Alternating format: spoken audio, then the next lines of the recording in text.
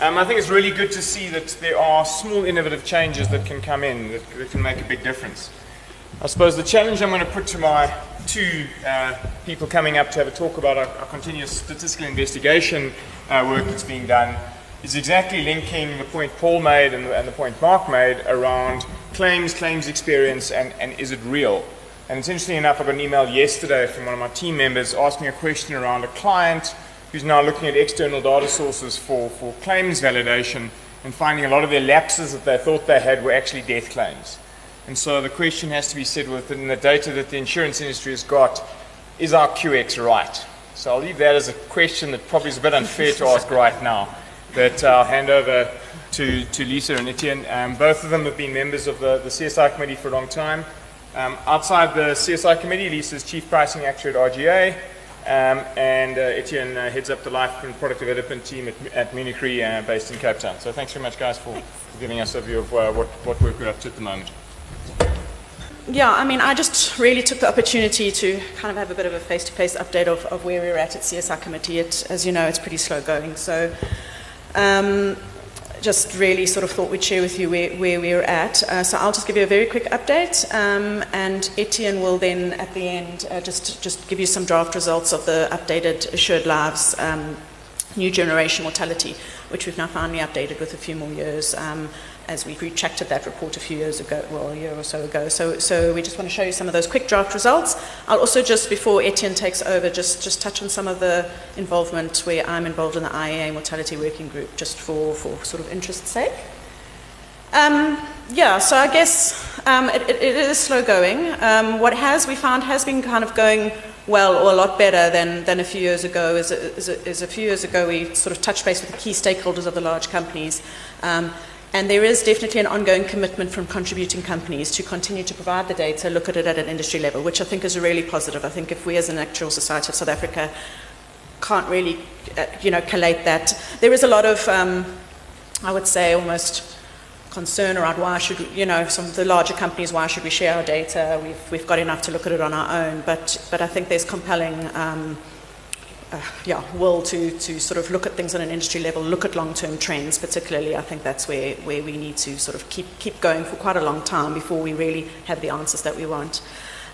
So we have actually, we struggled to get data out of the companies, and now there is quite a good process going where we are actually getting that on an annual basis. So apart from the hiccup that we've had sort of recently about needing to have a resubmission from one of the companies for the last few years' data, that process is working. What is still a challenge is the confidential aspect. So it's a volunteer group.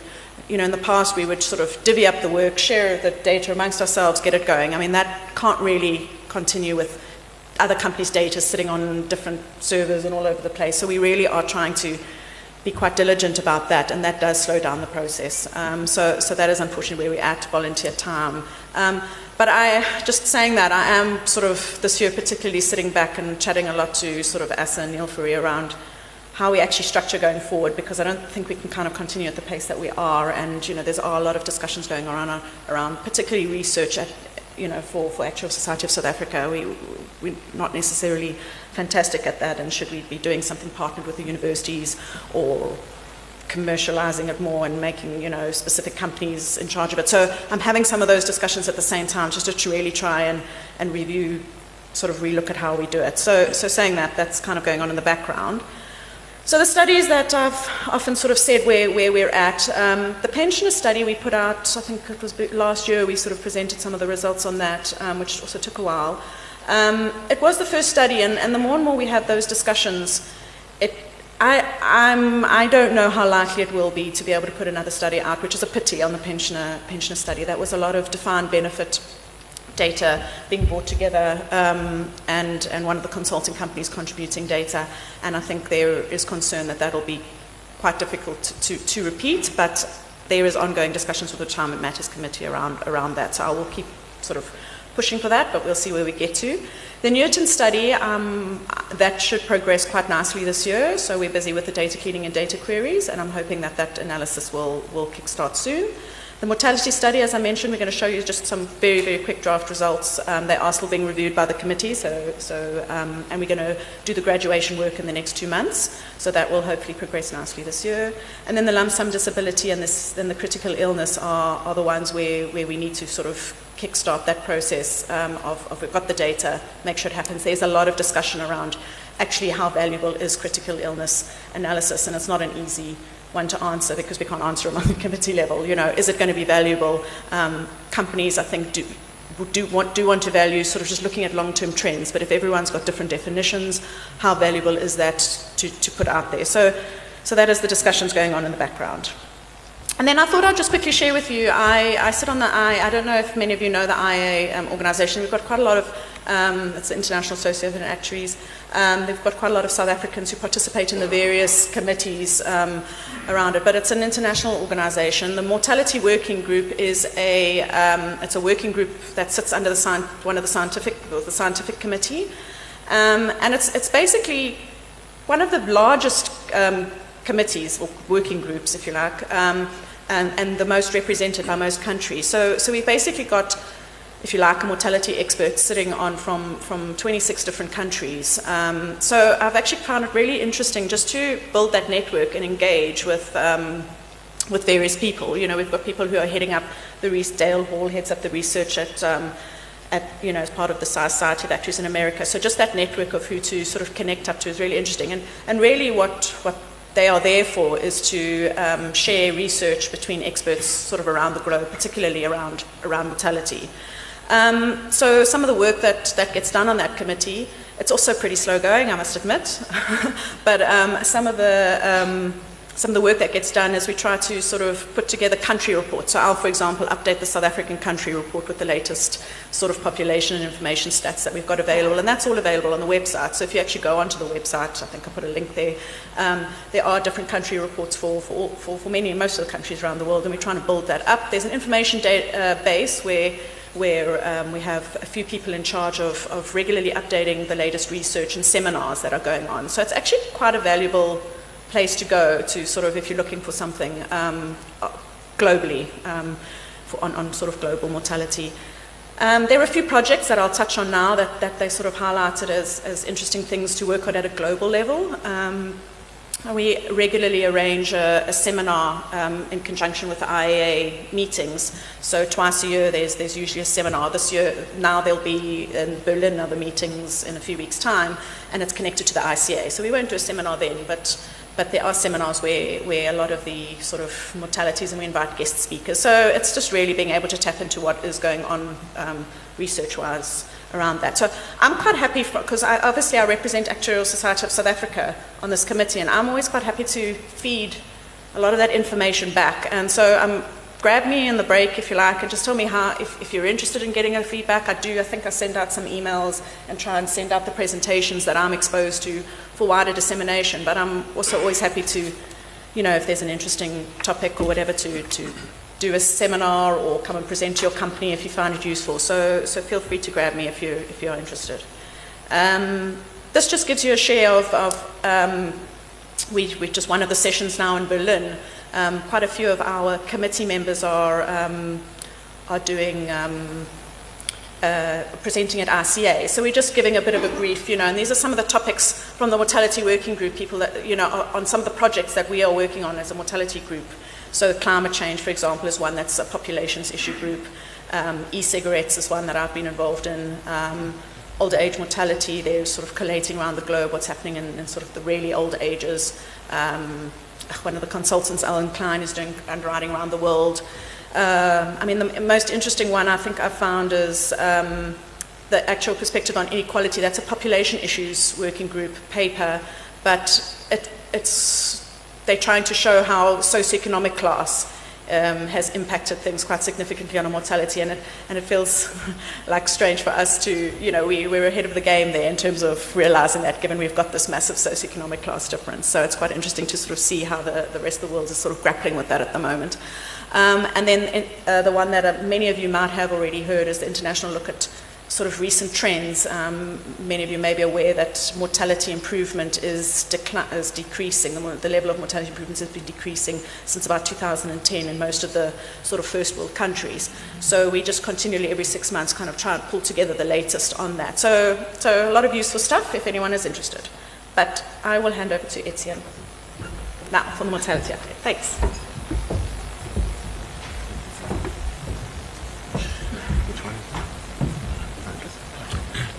Good morning, everyone. Thanks for the opportunity. And as Leza said, these things are slow going, but we've got some draft results that we want to share with you. So this is by no means final. It's still going through all the thorough checking processes, but hopefully later in the year we'll publish the updated report as well as the graduation work. I'll quickly go through the previous report, or I won't go through it, but why it was retracted, just the scope of the investigation, and then some draft results, as I said. So the previous report spanned 2003 to 2010. So it was published, the report, but subsequently retracted. There were a few errors. After we presented some of the results to the contributing companies, it became clear that there were some errors in how some of the data was interpreted by some companies. And that was only picked up at that point. We estimated the error to be in excess of 5%, and because of that, it was decided the wise thing to do would be to retract the report and redo the work. So the updated investigation, we added a couple of years, so it's not the exact same thing again. So it's pure risk products we're looking at, so no surrender values, and full underwriting. And again, thanks to the contributing companies, we really appreciate it. So just having a quick look at the data. So that is just kind of the exposure by year and duration. You'll see it concentrated towards kind of beyond 2010 onwards. And then in terms of the deaths that we observed, a similar type of pattern concentrated in the ultimate duration. I'm going through these slides quite quickly. We've got 15 minutes and So we did some initial comparisons against SA 8590. So this is the male comparison. So we also did high-level checks against the previous report just to see that we still see similar results, acknowledging the fact that there were errors in that report. So again, similar to what we see in the previous report, similar shape to the SA 8590 for males. And then looking at females, we're taking about 45% of the SA 8590 table, and again, similar shapes. Then just looking at rating factors, as you'd expect, most of the deaths being male, but females, in terms of exposure, they're definitely catching up, and I have a slide on that later as well. In terms of gender relativities, so it's still better to be female. So mortality rate. In this particular aspect of your life. In this particular aspect, yes. Mortality is still about half of male mortality, so nothing too surprising there, and the gap closing down as it ages. Looking at smoker status, again, these results are not standardized, so there are some socioeconomic class impacts there and that sort of thing. But again, smokers, it's good to be a non-smoker. And for males, roughly about double the mortality rate for smokers than non-smokers, and increasing with age. Females, interestingly, much smaller differential, and it's similar to what we've seen in previous reports, but again, increasing with age. Then looking at socioeconomic class, and Leza just said, globally they're starting to look at it, and it's always interesting when we are the leaders in these sort of things. The base socioeconomic class, so I have to qualify when the data we get, we do group different companies' best classes together. So it's not exact, but it's an estimate. The best class, this is for males, relative mortality. So definitely, socioeconomic class definitely has an impact on mortality experience. And the same for females. There's a lot more volatility given the numbers, but again, there are significant differentials by socioeconomic class. I think one of the interesting things is looking at duration or the select effects or the impact of underwriting on mortality experience. So for males, definitely for young ages, given that accidental death is such a big component, not as big an impact, but as we get older, there's definitely a bigger impact in terms of underwriting on mortality experience. And females, interestingly, even bigger impact, and a case can definitely be made that by year 4, it's perhaps not ultimate yet, that the select effect wears off slower than for males. then this is a very busy graph and a lot of numbers, but just looking at smoker status, but also this gives an indication of how the gender mix has changed over time. So starting off in 2003, adding the males there together gives about 60% to just about 40% females. So you'll see how that's changed over time. In 2013, that was 55% to 45%. So a definite increase in the female representation there, and also a definite and a massive drop in the number of smokers relative to the overall portfolio. I think this is, in coming to mortality trends over time, this picture complicates our lives. So that is the socioeconomic class breakdown if we look at the overall data over time. So you'll see the red one at the bottom is what we would call the best class lives. It's increasing over time, which points to a bit of class creep. So over time, more and more people are getting into the best classes of our rating groups.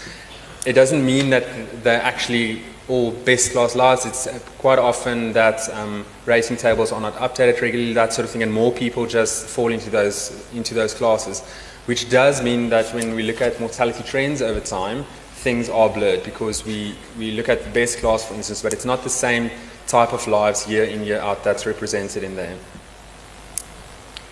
And then just generally the trends on mortality. So as I said, at the moment, we'll be doing a lot more work on it, comment in the report. We can't see anything conclusive purely from the data, but it is being distorted by these the class creep and those sort of effects. But we'll definitely dig into a bit more detail. As Leza said, it's one of the big advantages of collecting industry data is looking at trends over time.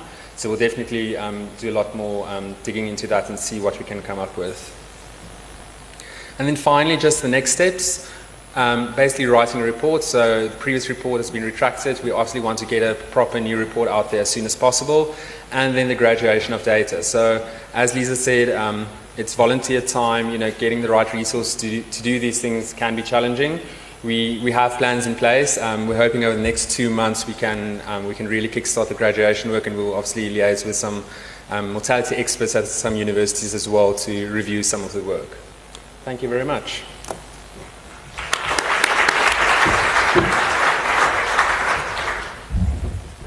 So thanks Etienne, and thanks very much for all the guys who do the volunteer work. I think the profession is very much built on a volunteer basis, and so there's a lot of work being done. There's a time for 1 or 2 questions. I saw Paul wanting one immediately. Thanks. Just observation on your smoker, non-smoker, males versus female. Yeah, at the younger ages, obviously people aren't dying of lung cancer and heart attacks yet. So I'm assuming that the higher male mortality is accidental death, that smokers, as a reflection of a lifestyle, probably drink more, smoke more and have more accidents, whereas women are much more sensible about their lifestyles and don't have some, are you doing any investigation on what I call lifestyle mortality factors? As part of the committee, no, yeah, so as part of this work, we're not doing it. We can only analyze, obviously, what is in the data. We do have cause of death data in there as well. There's obviously a lot of unknowns and those sort of things, but so we'll definitely look into that. But it intuitively does point to kind of riskier lifestyles in general, so high accidental death as well for smokers. I think that's our biggest challenge, is the data that is collected at an industry level, and to the extent that that companies will have probably been recording cause of claim and that a lot better in the sort of more recent years. If we can sort of tap into that, we can do things more at an industry level. But yeah, I mean, just from our own knowledge, male mortality is driven by the cardio, or accidental at the younger ages, and cardio is the predominant causes, and females cancer. Any other questions? Well, thanks, Leza. Thanks, Etienne, for your work, and thanks for your presentation. So, the last section.